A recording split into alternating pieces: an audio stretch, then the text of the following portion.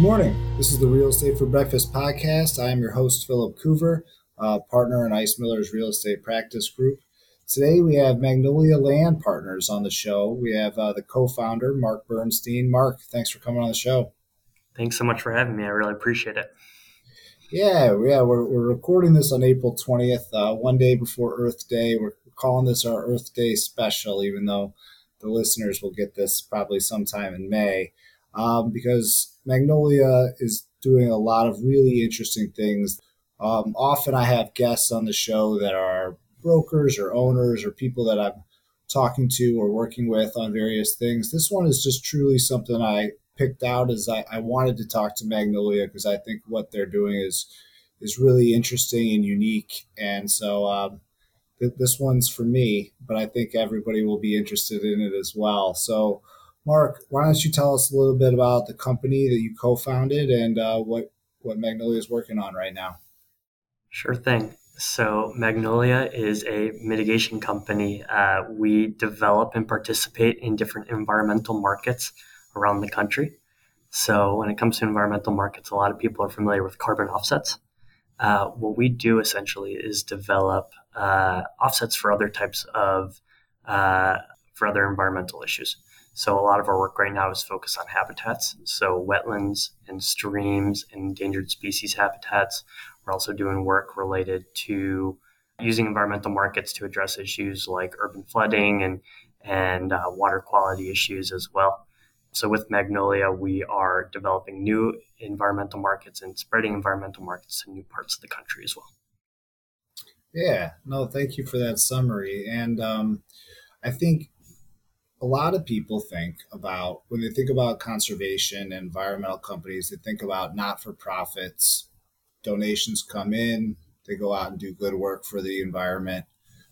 You all have a different business model, which I think is important because you work with different stakeholders, whether it be developers that need to acquire credits because they're disturbing, they've run, I don't want to say afoul, but they've done something which triggered some sort of response from the regulatory authorities, whether it be the Clean Water Act or other such laws, where they need you all or companies like you to help work with them. And you also help landowners that have potential habitats on their site. So why don't you tell everyone about the different parties that you come in contact with and how the operation works?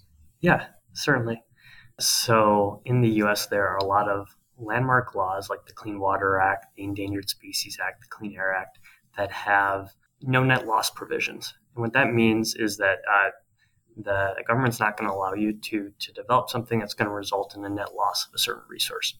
So the one that some folks are familiar with is a wetlands. If you are a landowner, you've got a property, you're trying to build a building. If you're going to lose an acre of wetlands, the Army Corps of Engineers, which is the agency that is tasked with administering the Clean Water Act, they're not going to allow you to build on that acre of wetlands unless you're offsetting that to comply with that no net loss provision. So, Phil, one thing that I would say is you'd mentioned that a lot of our clients are groups that have run afoul of these regulations. What we're actually trying to do is create an opportunity for people to be proactive in meeting this compliance. So not wait until you've run afoul of these laws, but instead, early on in the project development period, say identify here's a sensitive habitat that we're going to be affecting, and how can we proactively make sure that the net result of our project is a benefit for that resource. So for those folks, previously before Magnolia, they'd have to go out and, for the wetland example, restore wetlands themselves. So when Walmart was in extreme expansion mode in the 90s, they actually became the largest restorer of wetlands in the country, which is kind of wild because they were impacting a lot of wetlands when they were building these stores. Interesting that they were doing that, not their core competency. And it turns out when they went and looked at these sites that were restored, more often than not, the end result wasn't too positive. These weren't high functioning wetlands. What's been developed is, and this is where the other side of the market comes in. So Magnolia now works with landowners who have suitable habitat where we can go in and restore wetlands, for example. And we receive a bank of credits for doing that work. So a real simple way of thinking about it is that for every acre of wetlands that we restore, we receive one wetland restoration credit.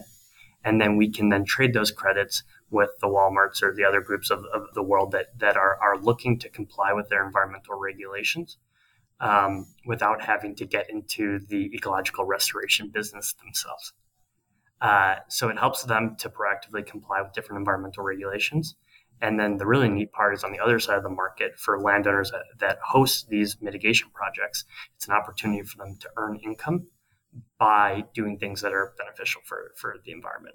So instead of growing crops, they can grow wetlands on their property. And they're not just doing right by the planet, but it also can be a savvy business move as well. Well, tell us about the savvy business move. So, because I think it's important for people to understand that there are good economic reasons as well as environmentally conscious reasons to participate in these programs. Sure. One challenge in talking about this is we try and talk in generalities about environmental markets and participating in these programs, but the programs are so wildly different. So going back to what we were discussing as far as wetlands, and we'll use that as an example. So Magnolia operates the Illinois Conservation Exchange. It's a statewide agricultural mitigation banking program. It's a program where basically farmers are paying farmers that need to drain wetlands can pay farmers elsewhere in the state to restore wetlands on their properties. What we do is we recruit landowners that are interested in earning income through conservation. They can go in and take cropland that maybe floods pretty frequently. So it's marginal cropland, and take that out of production and instead restore wetlands. Magnolia pays them for every acre of wetlands that we're able to restore. Magnolia covers 100% of the cost associated with restoration and maintaining the wetlands. And the only requirement of these landowners is to, when we plant trees on their property, is to not to cut down the trees. So complying with the terms of the conservation easement that we place on their land. And what we're doing is we're creating really high quality habitat on their properties. So they're growing wetlands, and also they're now having great habitat has a lot of recreational value as well. So there's some ancillary income that they can earn in addition to participating in these environmental markets in the form of hunting leases, things like that as well. Yeah, that's awesome. So I was good. You just answered the question, but in case people didn't pick up on it. So my question was going to be: do you buy the land and acquire title to the land, or do you pay for a conservation easement and for the right to take care of it? And it sounds like the latter. Yeah, so our preference is for Magnolia to be a platform for landowners to get connected to environmental markets. So we're looking, our preferred approach are landowners that are looking to unlock that economic value of their property, but are looking to retain ownership of their land. So when you enroll, importantly, when you enroll in a program with us, Magnolia still needs to ask permission to enter onto your property. It's still your land to use as you see fit, provided that you comply with the terms of the conservation easement. And generally, that boils down to, if we're planting something on your property, make sure that you're not cutting it down. There are certain instances where Magnolia will acquire properties in fee simple opportunistically when it makes sense. And generally, what we'll do is when we acquire a property, we'll conserve it and then either donate it or we'll put it back on the market as high quality recreational land for people who are looking for that type of habitat. Yeah, no, so it makes a ton of sense. If you're a landowner, it's got, maybe you've had it in the family for generations, or you just have all this land, and you have land that, someone may consider initially not usable land in the traditional sense of growing crops or construction. But you're like, oh, what am I going to do with these wetlands? I can't touch them because the Clean Water Act, I'm not generating income off of them. Well, you can. If you work with Magnolia, you can generate some income off of it and turn it into, an amenity or something of value from a recreational sense, as you point out.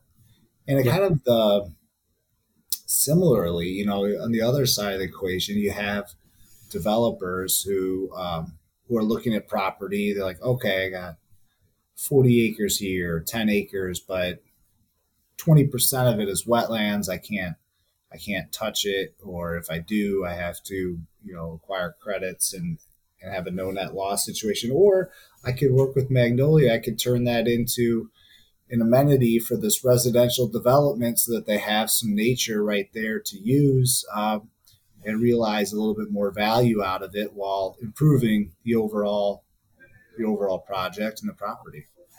Yep, and that's something that we do frequently is folks will reach out with property that they own or a property that they're thinking about acquiring and wondering, is there an opportunity to use this? There's this extra land that comes along with it. Would this work for any of your programs?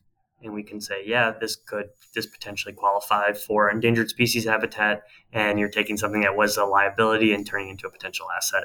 And it's an easy thing for us to do, is to quickly give a once over of a property and see whether it might qualify for any of our programs. I also like the other component that you just mentioned that you're talking about in the Walmart context is often companies try to do everything themselves. Oh, we'll just get an in-house environmental team, and when we're developing these WalMarts, we'll do it ourselves. But here it's like you can focus on what you're good at, and then we'll at the same time solve this problem using an outsourced solution, which you guys do all of the time. So it makes more sense kind of to spend for everyone to be focused on what they're good at doing. Yeah. And one important aspect of that, in addition to just allowing groups to focus on their core competencies, by participating in one of these markets, we've gone to great lengths to ensure that there's a complete transfer of liability. So if you're going out and doing this work yourself, you're not just responsible for doing the restoration, you're also responsible for making sure that the trees survive and for X number of years. And there's maintenance and reporting and replanting and all that goes into it.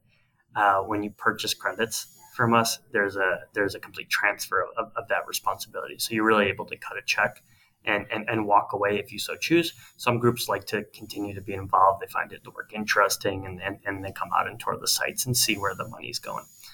But it becomes something that's voluntary at that point, as opposed to a mandate.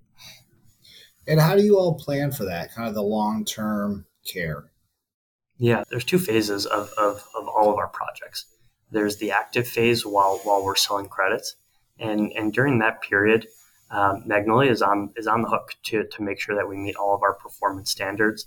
If restoration is not taking hold as anticipated, then we need to go in and adaptively manage to make sure that we meet our success criteria.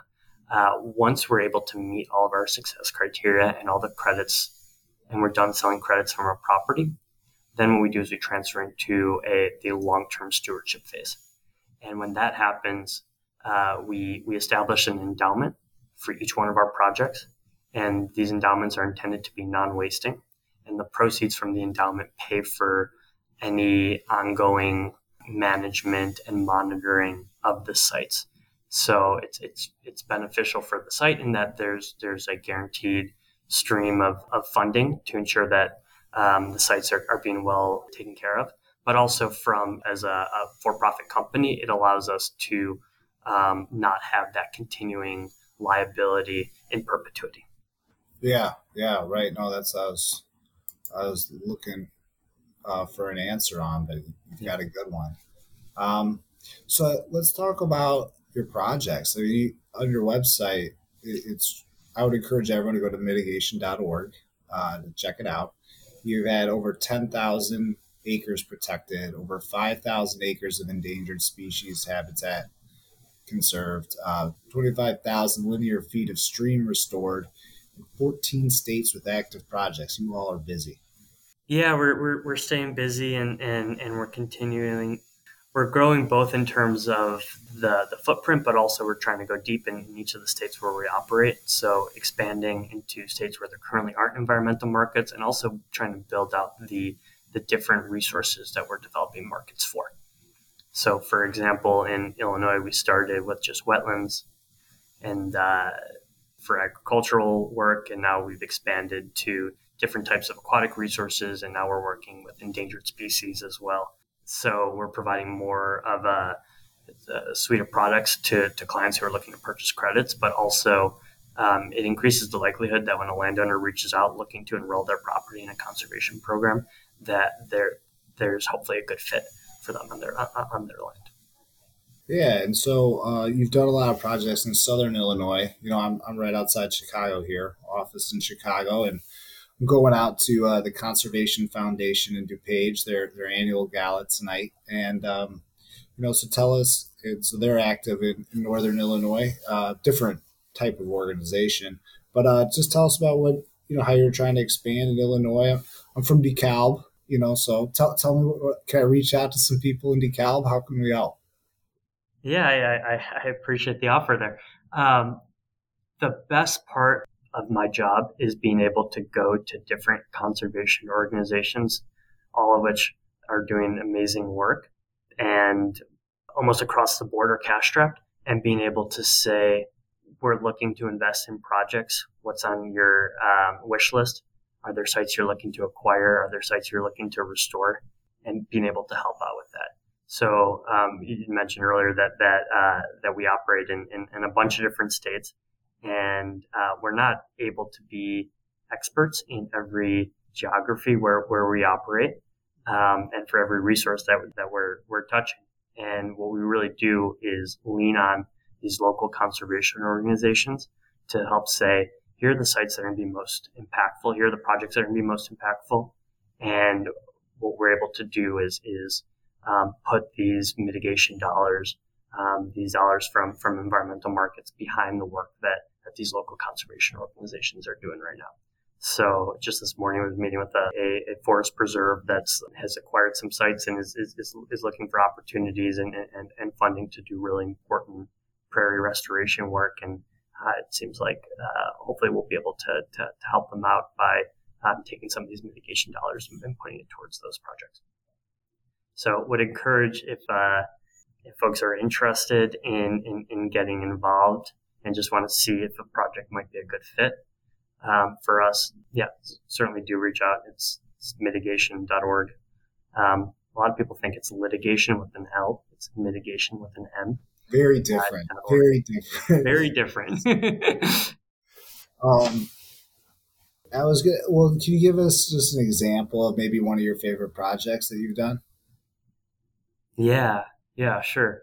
An early project that we did was this is actually just outside of Philadelphia, and we went in and met with local land trusts and also the U.S. Fish and Wildlife Service, and said we're trying to build out an endangered species market for the state, and just didn't currently exist. Do you have a site that you would like for us to target? And they were able to find, I believe, probably the only site in the world that has it's a mix of 4 different endangered species that all happen to live on this 100-acre parcel. So you've got the bog turtle, which is North America's smallest turtle. Highly recommend folks to look them up. They fit in the palm of your hand, and actually that's why they're so endangered, is that they go for a pretty penny on the exotic pet trade.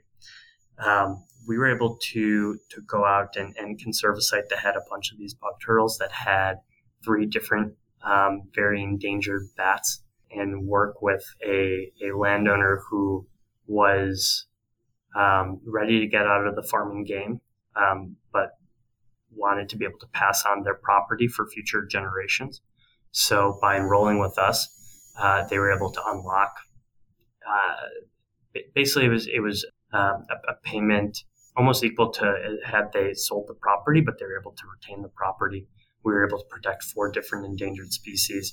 We also partnered with a local university and a state natural resource agency to do a bunch of research on the property. We put up different types of bat boxes and saw which type of bat box was most valuable or most heavily utilized by these different species. And then we also did some wetland stream restoration on the property, to boot. So it was really an opportunity to take a property and realize all the different ecological services that the property could provide by enrolling and participating in these different environmental markets, and by doing that, creating this really important wildlife refuge and nature preserve just outside of the city.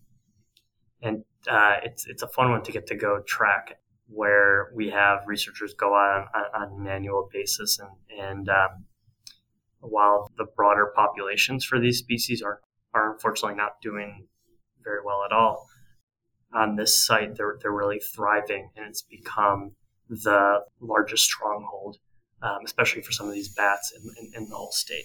So, and that's one of the earlier projects that we've done. So we've been able to see the fruits of the labor and it actually work. Yeah. So that's one I like to. It's always fun to go visit, and I'm especially proud of. That's really cool. It's a great success story. My next question is really just how did you get the idea to be a co-founder of this company and to take the leap from your prior employment to start this company? And while you're thinking about how to answer that, I'm going to flatter you a little bit, because normally I work with a lot of developers, and I always think that being a developer is a very difficult job because it requires a lot of different skill sets. You have to be able to have vision to kind of see the project. You have to understand numbers, and kind of more difficult, maybe you have to understand real estate, but more difficult is like the different types of people you have to work with. You have to work with investors that are strictly concerned about financial returns and how those work. You have to work with politicians. You have to work with local governments to get their approvals. And you have to work with people who are in the community who may have thoughts about your development and what you're trying to do that may not be congruent with your thoughts. And you have to work with lawyers. You have to work with bankers. And so you just have very different types of people and types of that you have to kind of all pull it all together.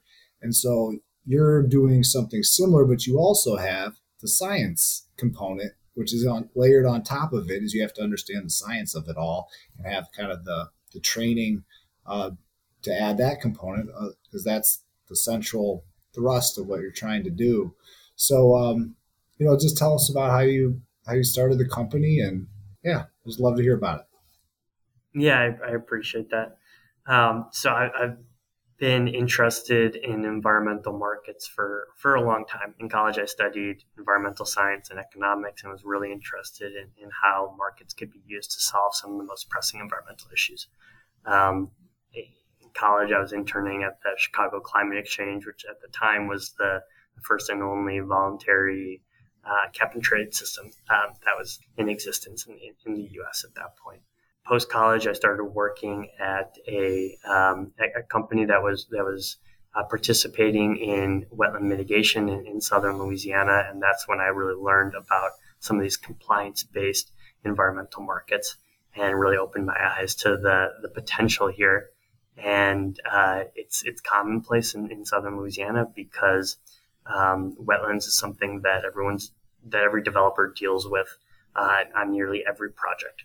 So they developed this system, and over the years, it hammered out something that went from being a real point of friction to a streamlined, efficient way of both complying with these regulations and these requirements, but also putting money towards really critical coastal restoration projects. So the impetus for Magnolia was taking this efficient environmental market that had developed in southern Louisiana and trying to apply it for other natural resources in other parts of the country. And feel really fortunate that we've been able to do that and are starting to develop first of their kind markets in a bunch of different parts of the country. To go back to what you were saying about the different stakeholders that we work with, that is one of the really interesting and one of the big challenges or challenging aspects of the business. So we divide the company up into four parts. We've got a land team that goes out and works with our partner landowners that are interested in participating and hosting conservation projects. We've got the sales side that goes and talks to the folks that are looking to purchase the credits. We've got the operations side, which works with the different contractors that help with our restoration work across the country. And then we have so it's operations and science. They're also the ones that are going out and doing all the monitoring, the baseline reports, and the species surveys, et cetera. And then lastly is the regulatory component. So because these are compliance-based markets, every project needs to be approved and get the blessing of different government agencies, either federal, state, or local level. So each one of those stakeholders has different needs, and to try and triangulate all those different needs to get a project on the ground that is going to meet their unique requirements is the challenge and the fun part of what we do. It's really cool that you're doing that.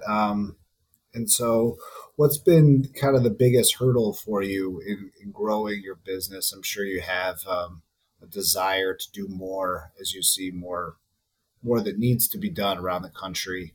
So just tell us like what your challenges are in growth and getting more projects and doing more.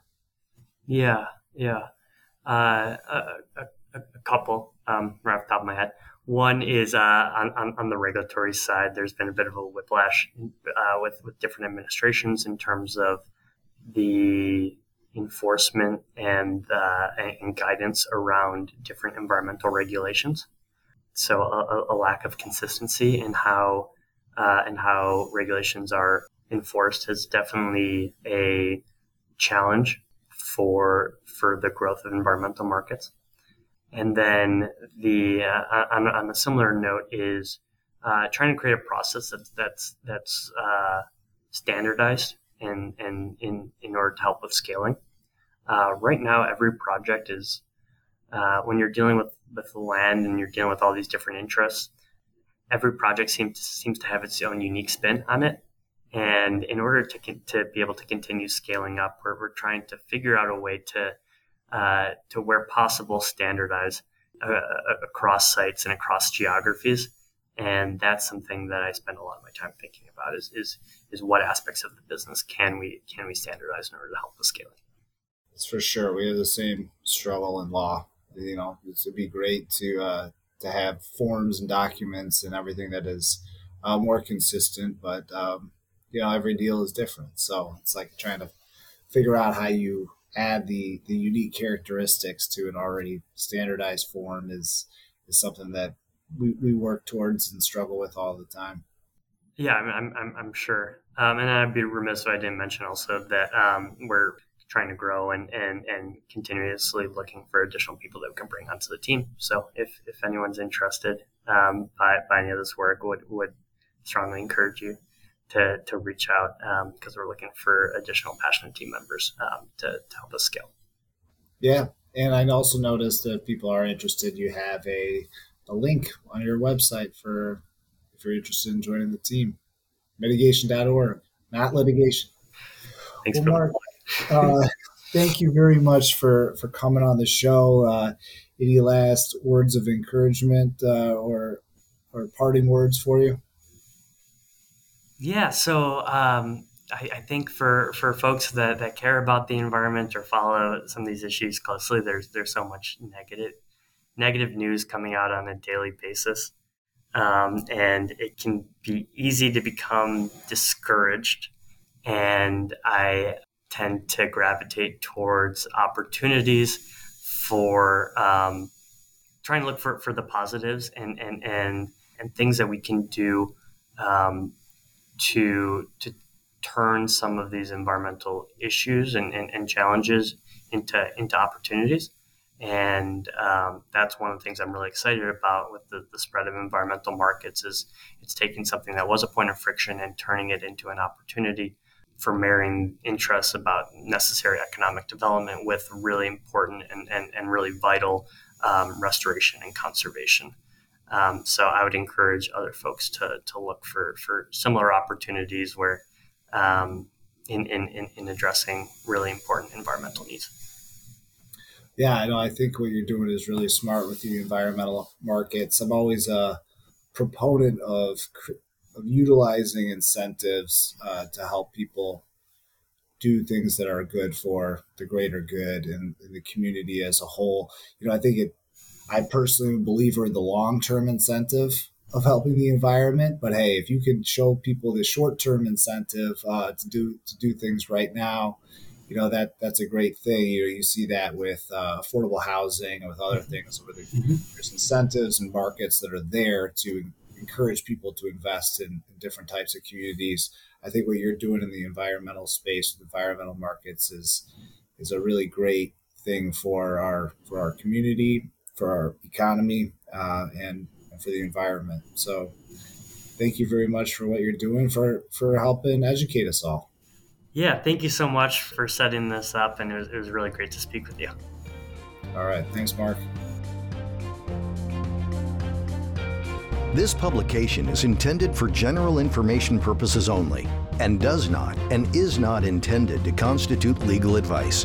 The listener should consult with legal counsel to determine how laws or decisions discussed herein apply to the listener's specific circumstances.